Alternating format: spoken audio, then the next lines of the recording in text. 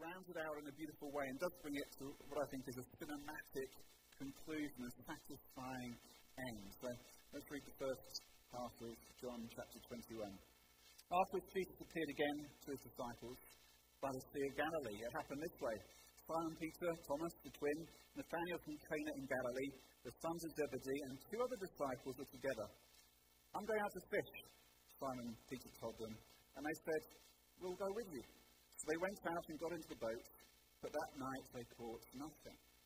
Early in the morning, Jesus stood on the shore, but the disciples did not realize that it was Jesus. He called out to them, friends, haven't you any fish? No, they answered. He said, throw your net on the right side of the boat and you will find some. When they did, they were unable to haul the net in because of the large number of fish. Then the disciple whom Jesus loved, and that little phrase we think is referring to John himself, the disciple whom Jesus loved, said to Peter, it is the Lord. As soon as Simon Peter heard him say, it is the Lord, he wrapped his outer garment round him, because he'd taken it off while he was working, and jumped into the water. The other disciples followed in the boat, towing the net full of fish, for they were not far from shore, about 100 meters. When they landed, they saw a fire of burning coals there with fish on it and some bread. Jesus said to them, bring some of the fish you've just caught. So Simon Peter climbed back into the boat and dragged the net to shore. It was full of large fish, 153, but even with so many, the net was not torn. Jesus said to them, come and have breakfast. None of the disciples dared ask him, who are you? They knew it was the Lord. Jesus came, took the bread and gave it to them, and did the same with the fish. This is now the third time Jesus appeared to his disciples after he was raised from the dead. The Gospel of John records 7 signs that Jesus did to show us who Jesus was, but we get a bonus sign here, the miraculous catch of fish, 153 big ones. And this, of course, has given us the proverbial saying, cast your nets on the other side, have another go, throw your nets out again. And the disciples did that when Jesus told them to, and they caught these 153 big fish. Now, whenever there are numbers that appear in the Bible, people start speculating about what those numbers mean. And some numbers biblically clearly are important and significant. The number 7, the number of signs that are recorded in John's Gospel, 7 is an important number biblically. It's the number of perfection. It's the number of the days of the week, days of creation, and the day of Sabbath rest. Book of Revelation, when John has a vision there, with the Holy Spirit described as a sevenfold Spirit. And interesting, there are 7 disciples in this encounter. You can count them: Simon, Thomas, Nathanael, the sons of Zebedee, James and John, and 2 other disciples. So 7 disciples in this story. There's something significant about the number 7. But then we have 153 fish. And there's been lots of speculation about what 153 fish might represent. Is there some hidden meaning? Is there an interpretation we're meant to unlock? Does Dan Brown have the answer? Some of the ancient answers are things like this, that the 100 represents the fullness of the church, of all who are going to be saved. The 50 represent the remnant of the Jewish people who are going to come in, and 3 represents the Trinity. Or some have speculated that 153 represents all the different fish species there were in the sea, and they caught one of each. I can tell you the real answer. There were 153 fish, and they were big. Peter and his friends were fishermen, and fishermen always tell stories about the big fish and the fish that got away. And this time, there are 153 big fish that didn't get away. They counted them, they took the photos, they got them in their album of the year. This was the catch, this was the miracle, this was a happy day. That's what the fish are about. It was a miracle catch. In a sense, though, it's the very ordinariness of the scene that makes this moment miraculous. Peter says to his mates, lads, going to go out fishing. Going to go out fishing. This is just what they do. They're fishermen. What do fishermen do? Go out fishing. And there's a miracle because Jesus turns up, and that's just what Jesus does. Jesus just does miracles. And there's an ordinariness about this scene almost, which makes it somehow feel miraculous. I heard a story, something a bit like this week. A friend of mine from where Chris and I used to live, a friend called Nick, who in 2010 suddenly developed chronic fatigue, and some of you experience that yourselves. It's a weird thing, isn't it? There can be no apparent medical basis for it, but absolutely life-shaping. And so Nick had to organise his whole life, his family life and his work life, and the business he ran, and involvement in church, around the realities of his very limited capacity, energy, and all the rest. And so for nearly 14 years, that has been his reality. And then Nick and Jill were recently at a gathering of churches, a conference, a bit like the one we had here a couple of weeks back.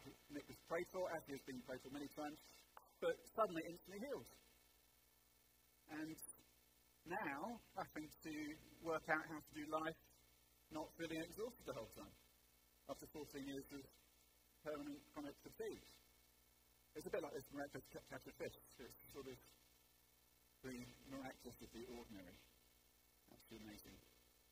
And what we see, I think, in this, part of what we're meant to see in this big catch of fish, is that there's an abundance. And we see that in a couple of the other signs. The first sign that Jesus performed was the turning of water into wine at Cana. And Jesus makes far too much wine, and the wine is far too good. It's a sign of God's abundance. And then the fourth of Jesus' signs, according to John, is when he feeds the 5,000. And again, there's a whole load of food left over. And what's that about? It's about this kind of abundance. Who is God? He's the one who can bring abundance. He's the one who can always do more than we ask or think. This year, our theme for the year here at Gateway has been multiplication. And it's something what we see in these stories, that Jesus is the one who's able to multiply to us more than we ask or think. And so, because he is the one who's able to do that, and he's the one who's able to do that in the ordinary things of life, we need to keep letting down our nets and just seeing what the Lord will do. Have you caught anything? Nothing. Let down your nets. Let's see what happens. This story is a return to the ordinary moments. Jesus has died, Jesus has risen, but Peter and his friends go back to doing what they have always done. And again, there's been a lot of speculation about that. Was it somehow a lack of faith? Was it actually in some way sinful for Peter and his friends to go back fishing when Jesus is now raised and they had a mission to do? But I think what we see in this story is that there is nothing wrong with doing the ordinary stuff of life. That Jesus meets with people in the ordinary moments of life. This is their normal life, and Jesus met with them, and a miracle happens. And, of course, this is a foretelling as well of what these disciples will do in the end. It mirrors another miracle fishing trip, not told us in the Gospel of John, but told us in the Gospel of Luke, Luke chapter 5. That on this occasion we're told that Peter and James and John have been out fishing all night and again have caught nothing. And Jesus turns up and says, "Let down your nets." And they let down the nets and they catch a huge haul of fish. And Jesus says to them, "From now on you will be fishers of men." And so the 153 big fish they catch now is a sign of the greater harvest that is to come. It's an encouragement to us to keep on fishing. Been fishing all night, caught nothing. Is that what it feels like? Well, let down your nets. Let down your nets again and see what the Lord will do. We're meant to see how the Lord meets with us and works with us through the normal stuff of life. Jesus meets with the disciples in the everyday ordinary of what they do. But it's his presence that makes the ordinary extraordinary. It's the presence of Jesus that turns a normal fishing trip into an extraordinary catch. And then Jesus has breakfast ready for them. It's very simple, very ordinary scene again. Breakfast on the beach. The discipleship moments often happen over meals. You see that as you read through the Bible, read through the Gospels, how often discipleship moments where Jesus meets with people, helps people, talks to people, people realise stuff, have breakthroughs in their lives, happens over meals. And that happens here. And that's a reminder to us that we need to be eating together. We need to regularly eat together. And we have this weekly celebration of the meals. We come together and take communion. It's just a little doesn't feel much of a meal, but it's a symbol of a meal. That we sit down and we eat with one another and we eat with Jesus. And when we take communion in a few moments, it's going to be the last time that we eat this meal this year. We won't be doing that in our carol services. So as we come together, as we take the bread and the wine, let's come expecting Jesus to meet with us in the ordinariness of what we do, the regularity of what we do. As week by week we take the bread and the wine and we come to Jesus, trusting him that he can meet with us and he can work miracles. Verse 15. When they had finished eating, Jesus said to Simon Peter, "Simon, son of John, do you love me more than these?" "Yes, Lord," he said. "You know that I love you." Jesus said, "Feed my lambs." Again Jesus said, "Simon, son of John, do you love me?" He answered, "Yes, Lord, you know that I love you." Jesus said, "Take care of my sheep." The third time he said to him, "Simon, son of John, do you love me?" Peter was hurt because Jesus asked him the third time, "Do you love me?" He said, "Lord, you know all things. You know that I love you." Jesus said, "Feed my sheep. Very truly I tell you, when you were younger, you dressed yourself and went where you wanted.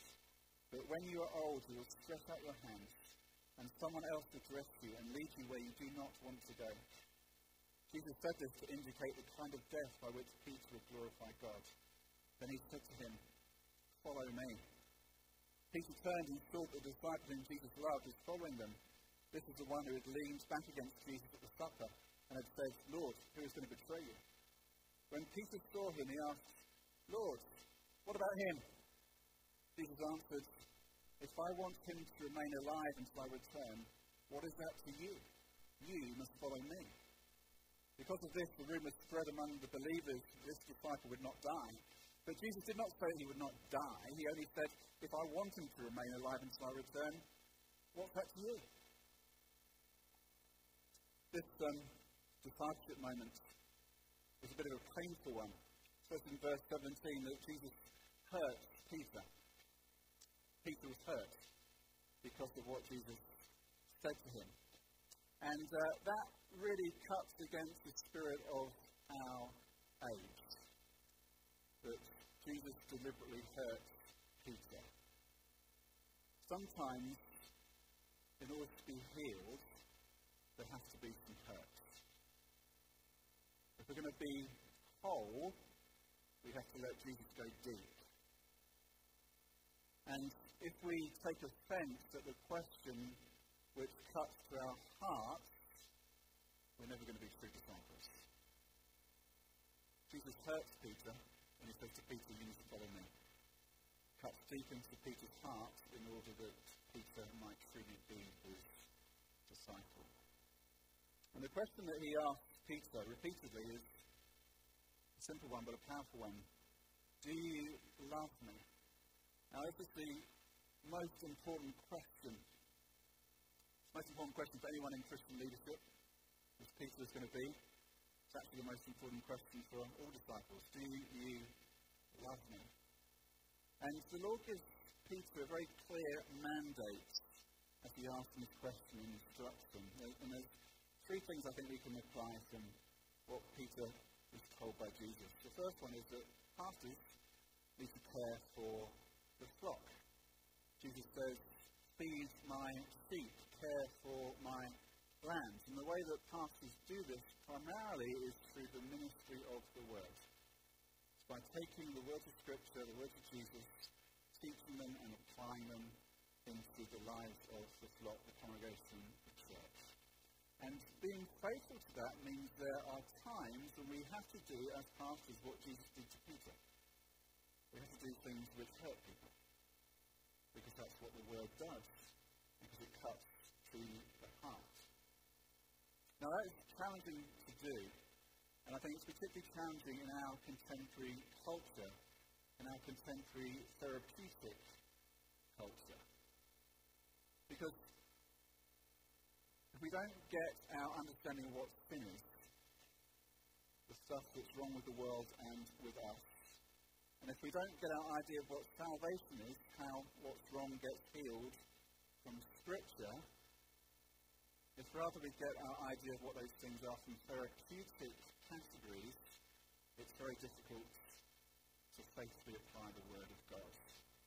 Author J. Meadell puts it like this: this is the effect of rendering therapists the new priests and of making pastoral leadership and discipleship virtually impossible, because any attempt to actually encourage people in Christian discipline can be dismissed as potentially abusive or indicative of narcissism in the pastor. Now, the problem, of course, is that there are too many cases where pastors have been narcissistic and abusive. And where that happens, it needs to be pulled out and identified and dealt with. But the flip side of that is, if as a pastor, it becomes impossible to ask the kind of questions that Jesus did, because to do so always renders you open to the accusation of being abusive or narcissistic. The question that the elders here at Gateway often ask ourselves is, are we really shepherding the flock? Are we doing what Jesus entrusted pastors to do? And to actually think about how we pastor people, sometimes pastors can become lazy. It's actually easier a lot of the time to send people to a therapist than it is to pastor people. Send you off, let somebody else deal with the problem. And here we're certainly not hostile in any way to therapy. A whole bunch of those on the leadership team have done extensive therapy. Therapy can be very helpful. At times it can be very needed. But we mustn't lose sight of the fact that there are times when actually sitting down with a pastor and spending an hour reading scripture and praying, that might be the thing which actually you really need. That might be the thing you really need. And you know, if you come to me or John or one of the other elders here, one of the other pastors, and say, I need to spend an hour a week with you praying and reading the Bible, we do that. And we don't even charge for it. The scripture we started this morning with, Psalm 103, praise the Lord, my soul, all my inmost being, praise his holy name. Praise the Lord, my soul, and forget not all his benefits, who forgives all your sins and heals all your diseases, who redeems your life from the pit and crowns you with love and compassion, who satisfies your desires with good things, so that your youth is renewed like the eagles. You see what that scripture says? That true soul health, genuine holistic health, only comes with forgiveness. And that only comes from the Lord. And the only way we know that is through God's word, and God's word being applied to us. And so pastors I must feed you with this. Even if at times that means it hurts. That was Jesus' charge to Peter, and it's his charge to us. Second thing we can apply from this encounter is that we need to focus on what the Lord has given you to do, not on what he's given someone else to do. Jesus gives Peter a hint about how his life is going to go and what his death will be like. And Peter's first question is to turn around and look at John and say, what about him? And that's a very human tendency. If you've got children, or if you've been a child with siblings, you've experienced this. It's such a natural human tendency. If you're a child, you always have this dynamic in family life. What about him? What about her? It's always the first question. Any kind of instruction, discipline comes, well, what about him? Go and tidy your room. What about her room? Get ready for school. What about her getting ready for school? Do your homework. Has he done his homework? How come he's got a bigger piece of cake than I have? It's always it's a very human tendency. What about him? What about him? And as parents, we know the response, which is always, don't worry about him. This is about you. This is your room. This is your homework. That's his piece of cake. Shut up. And do what you're told. It's the normal dynamics of family life. Happy Christmas.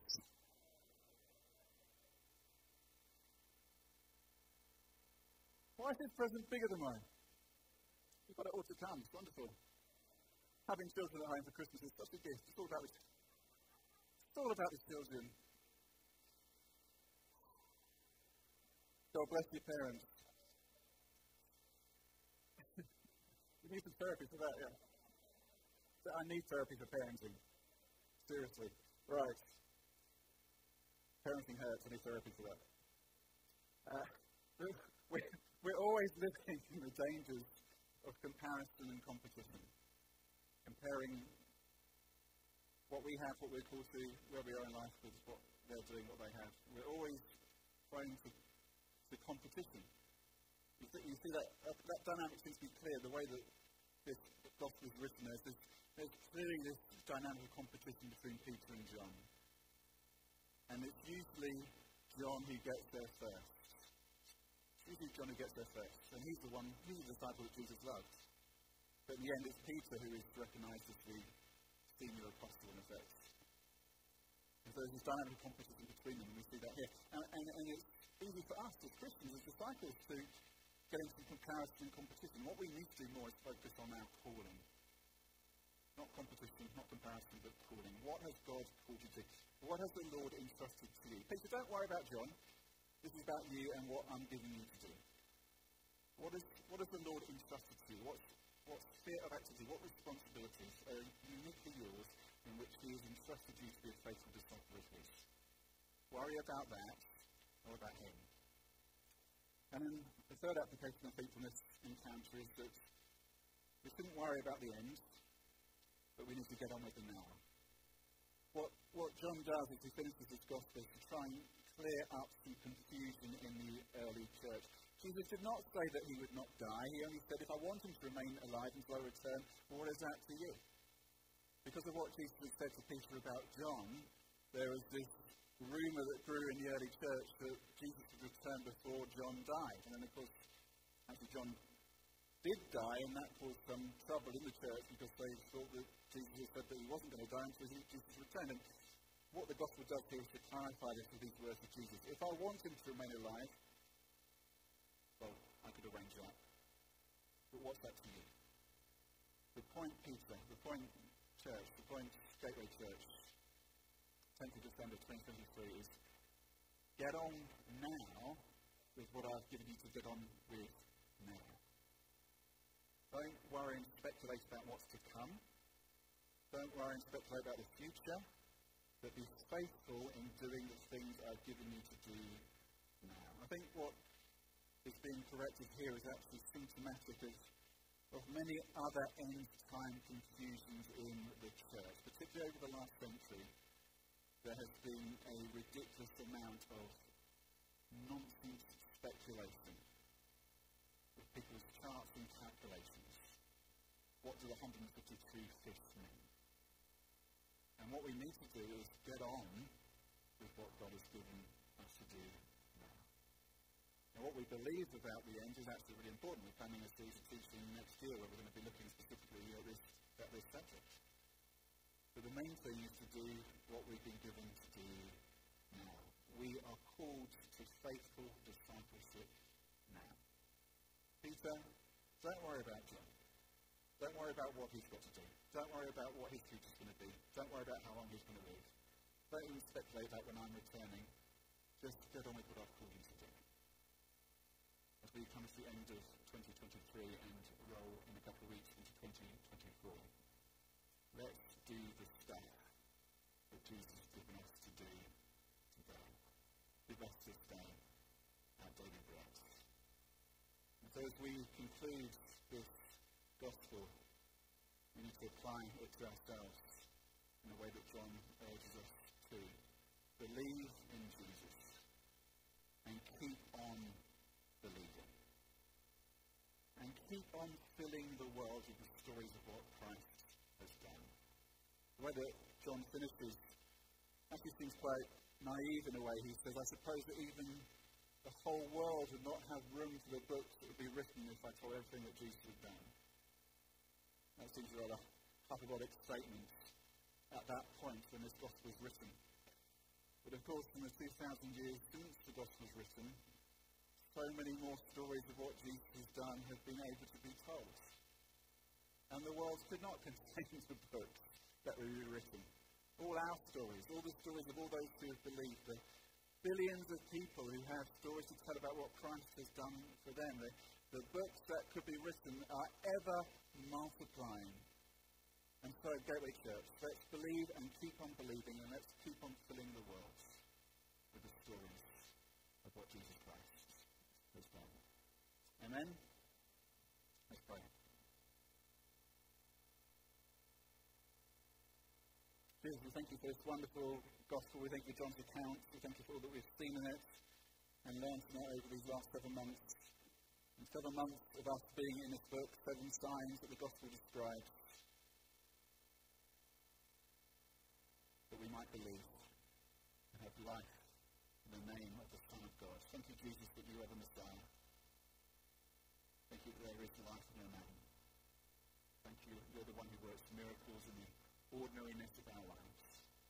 And I pray, Jesus, as we come to the end of this series, as we come to the end of this year, that we would be faithful. We would follow you as you told Peter to do.